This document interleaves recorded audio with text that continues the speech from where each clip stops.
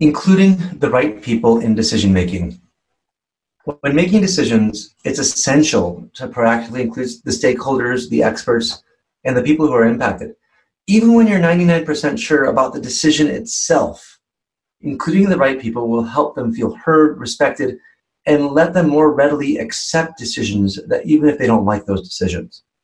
I'm Jason Gore, and I'm here with executive coach Robert McNaughton. This is a great one, Jason, because it really emphasizes that aside from the content of the decision being made, the rapport that we have with our colleagues, the way that we consider them as actual human beings with experiences goes so far into making sure that the most excellence is fostered in our culture. Mm-hmm. Not only does it help you make better decisions, right? And a lot of executives, for example, might know a decision is in the right direction, but when you start hearing the people in the cubicles and their concerns, the execution or the little nuances of that decision can be done better.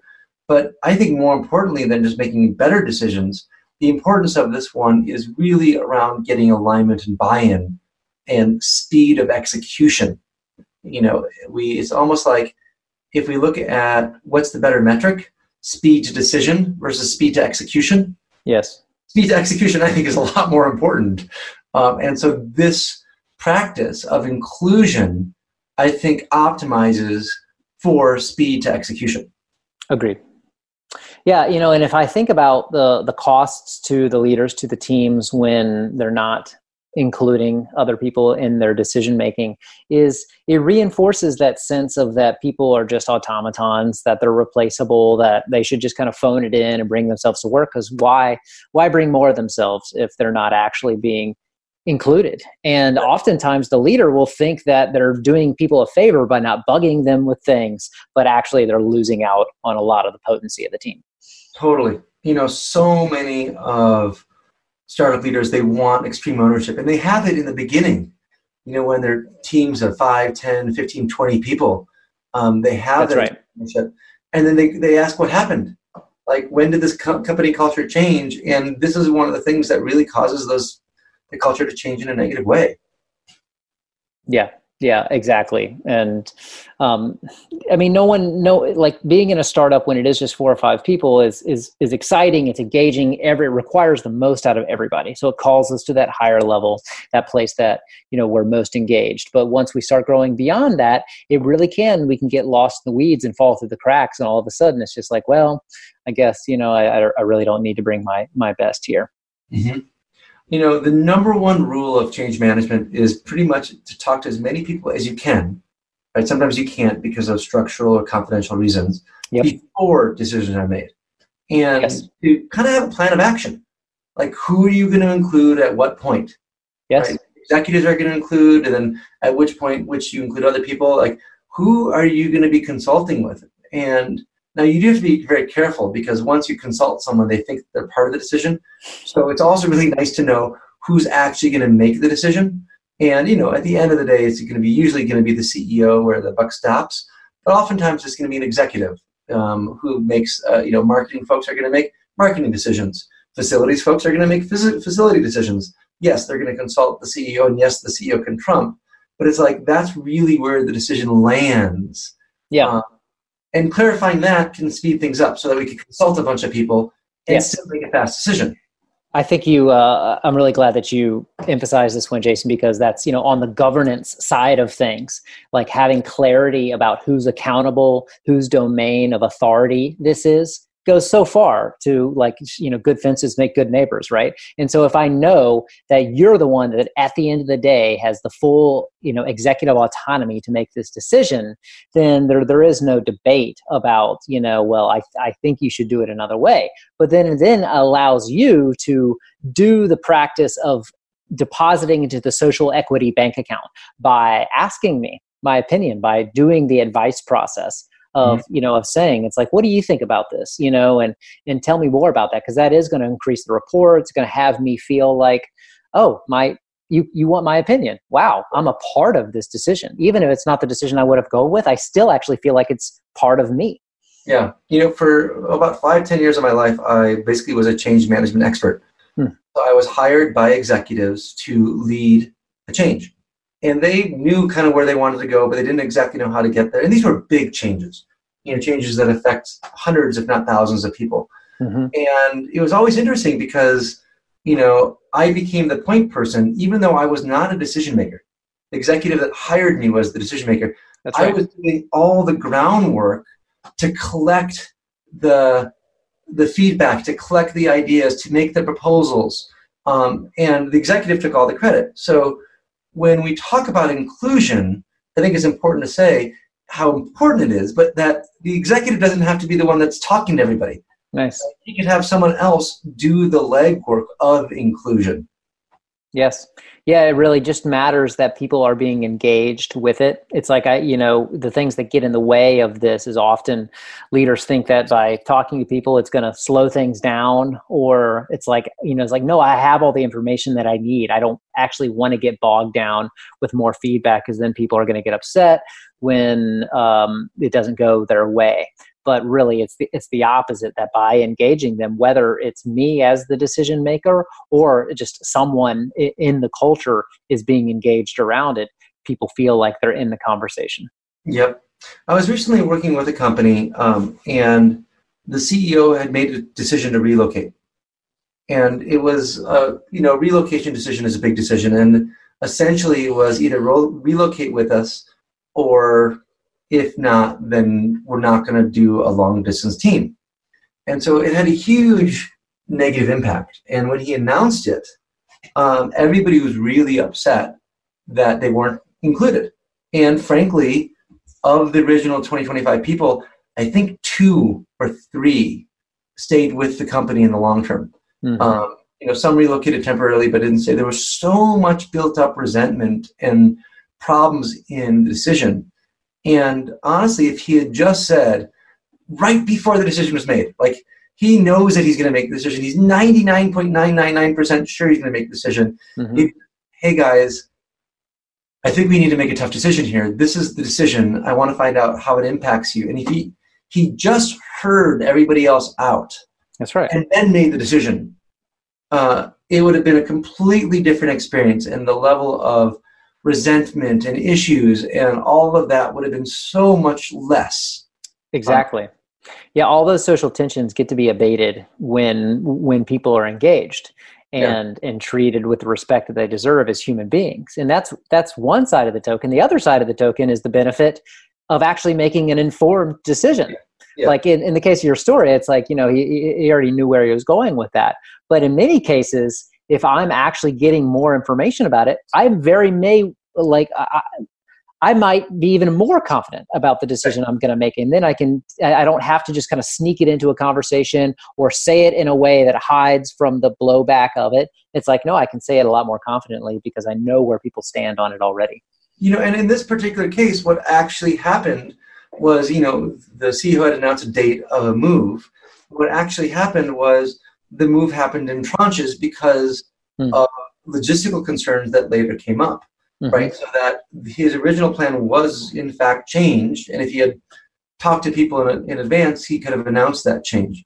Now, the thing to also say is, in part, this particular CEO was like, I already know that what decision is going to be made, so why should I talk to those people? Why do I need to hear them out? But what's ironic is the amount of listening and hearing out he had to do after the fact was probably double or triple. That's right. Of time. And the buy-in, people went reluctantly rather than being really bought in. And so if you look at kind of total time to execution, it was much, much longer and took a lot more effort than if you would have included the right people. I think there's like an old paradigm frame around this where people say, like, ask for forgiveness instead of ask for permission, where they think that if they're going to, engage other people in a decision-making process, it's asking for their permission. And then in that case, it is better just to deal with the fallout afterwards. But that's an out-of-date frame that doesn't accurately reflect reality. That the truth of the matter is, I'm not asking for your permission. I'm asking for the impact. I'm asking for your opinion. I'm asking for your experience with around it. And what I'm actually doing is treating you with respect. So then, the asking for forgiveness is actually toxic cleanup, as opposed to it's like, well, we're all on the same page about this. We may not like it, but this is the direction we're going, and we're still a team. And, there are times where you can't announce things. You can't announce mergers until they get to a certain level. Right. You certainly can't announce, reductions in force where you're letting a bunch of people go until you sort things out. Otherwise, it's going to instill more fear. And in those moments, I think it's just really important to deeply apologize for not being able to include everybody in the decision process and explain why, and why you had to announce it in a very short order format. And there are times, like when I lead rafting trips and I'm the safety lead where I have to lead rescues, I will tell people in the beginning of the trip, hey guys, in rescue situations, I may not include people in decision making. Nice. And I'm going to apologize in advance, but in those cases, there are times when speed is of the essence, and I'll apologize in advance and I'll set the team up because I've dealt with so much issue and so much anger and resentment when I take over a situation and, maybe I save someone's life and everybody's angry at me for it. Well, that's right. And I think that's a great Jedi leader trick that you just shared. And I employ that a lot, especially when I'm facilitating, kind of big groups of people. I will say on the front end, like in service of us doing this the way that we all want it to go, I may interrupt you. I may cut you off. I may and I'm okay with that. And I'm saying that to remind myself of it. And it always kind of gets a chuckle, but it's just kind of like pre-framing that I may, as a leader, have to do things that you may not like. And let's all be on the same page that we're a yes to that before the tension comes up. So, we talked about some of the benefits. We certainly talk a lot about the costs. Yeah. What are the mindsets that get in the way here? Because honestly, this is one of those things where people do it and they don't think they need to be inclusive. And so let's just talk about what are some of the pitfalls, or how do people get into trouble here? Yeah, I think some of the things that we've already talked about, around, that it seems like it's going to slow down a decision if I check in with people. It seems like I'm asking for permission. And frankly, it's just I don't want to deal with other people's opinions around this. Yeah. And that the foundational practice, what we're talking about here, is staying in relationship. That's the most important thing. And the thing is, that's hard. People don't want to stay in a relationship. I think another one is around people feel like it's a battle to win. Like I've often heard things like, well, why would I do a town hall meeting where everybody gets to present their issues if I'm trying to encourage them to go down fork A? Why would I want them to publicly bash that? And totally. Right. And it feels like they're going to lose the battle. And I'm like, no, like the best way to win this battle is to acknowledge the resistance, acknowledge all the reasons why we shouldn't do A, and then explain we're going to do A anyway because of these other reasons or because of the priorities. And so that people really understand and really get it. And we're going to talk about how to do that well, but you can't do that at all if you don't include people. That's right.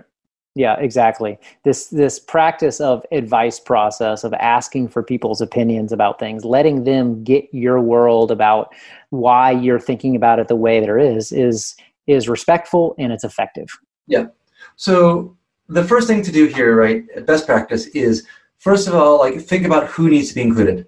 Right? And there's a right number of people and how you include them. So there are people that are going to be actually in the negotiation process. Their buy-in and their opinion is actually part of the decision. Even though you might make the final call, like you're kind of negotiating with them and making sure that they're able to be bought in. There's the people that are consulted, where it's like you're getting information and you're hearing what's up for them, but you're actually not really negotiating with them. It's more of a one-way informational flow from them to you. And then later on, there's people that are being informed that it's like they're going to be impacted, and you want them hearing it directly rather than through a email or secondhand, because it is going to affect them in a big way. That's right. And so mapping that out, and there's different acronyms. One of the acronyms is RACI, is Responsible, Accountable, Consulted, Informed. That's an acronym that's out there. You can do a lot of research on that, and a lot has been written about that.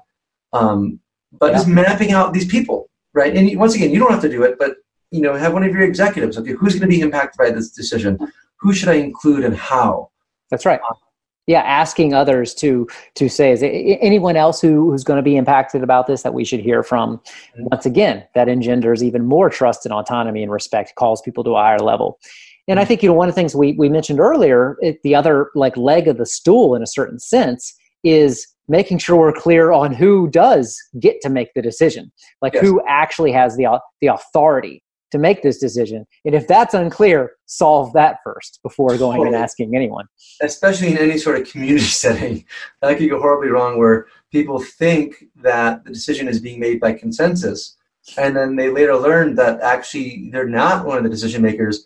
I mean, there's a lot of resentment that can be easily built up there very fast. Yeah, there's a natural tendency, especially in progressive workplaces and companies that really want to do things in their own way. There is a tendency towards consensus and egalitarian and inclusion. So when we're talking about being inclusive about decision making, it actually, the effectiveness is dependent on the clarity of the hierarchy first, of who actually it has the authority to make the decision, who has the fiduciary responsibility to the owners of the company, that they're actually acting on their behalf, that we're not doing a consensus here. I have to admit, I love businesses for this reason. Mm-hmm.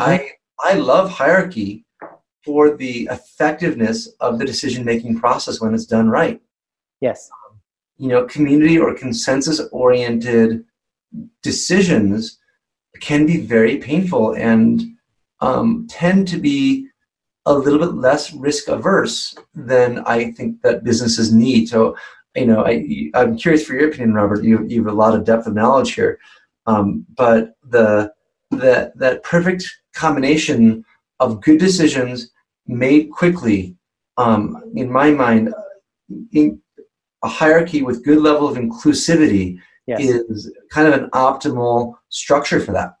Yeah, I mean, truly, we are looking for the best of both worlds, of healthy hierarchy and then healthy, community, heterarchy in a certain sense. But the truth of the matter is, healthy hierarchy, growth-oriented structures of hierarchy lead towards healthier relationships, healthy culture, abundant cultures, diverse cultures, when there's a really effective decision-making that isn't defensive and getting siloed, but is inclusive and allows that conversation to be present. That's what leads towards healthy culture. Yep. I really want to end here with just talking about speed, right? Because we are asking people to slow down a little bit to get more buy-in and be faster on the execution. Yeah.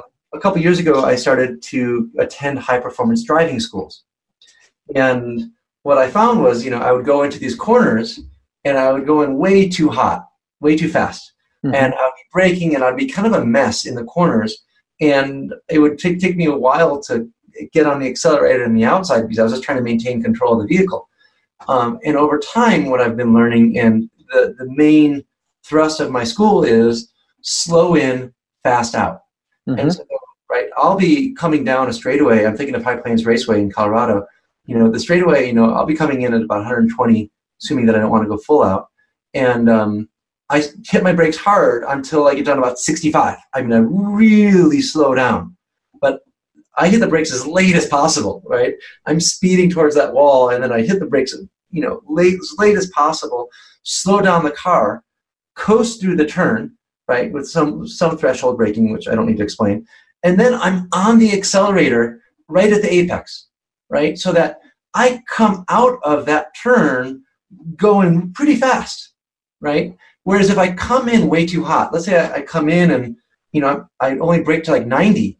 What happens is I come out of the turn at like 40, way slower, and I don't catch up, and that's when all the other cars will start to pass me. And so you really have to. There is a sense of we could go fast, but there's a time to brake. Yes. Right. And whether that's at the 99.9% mark, like right before the decision is made, or earlier in the process if you can, and check in and say, hey, what's the right speed to have this conversation? And then once you get alignment, pedal to the metal and execute on that decision with full throttle. That's right. And that's what informed decision making allows us to do.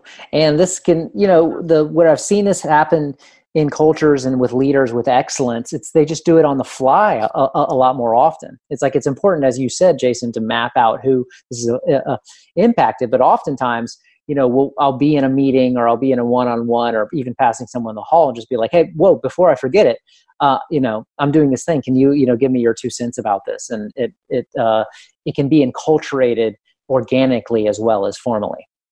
Mm-hmm.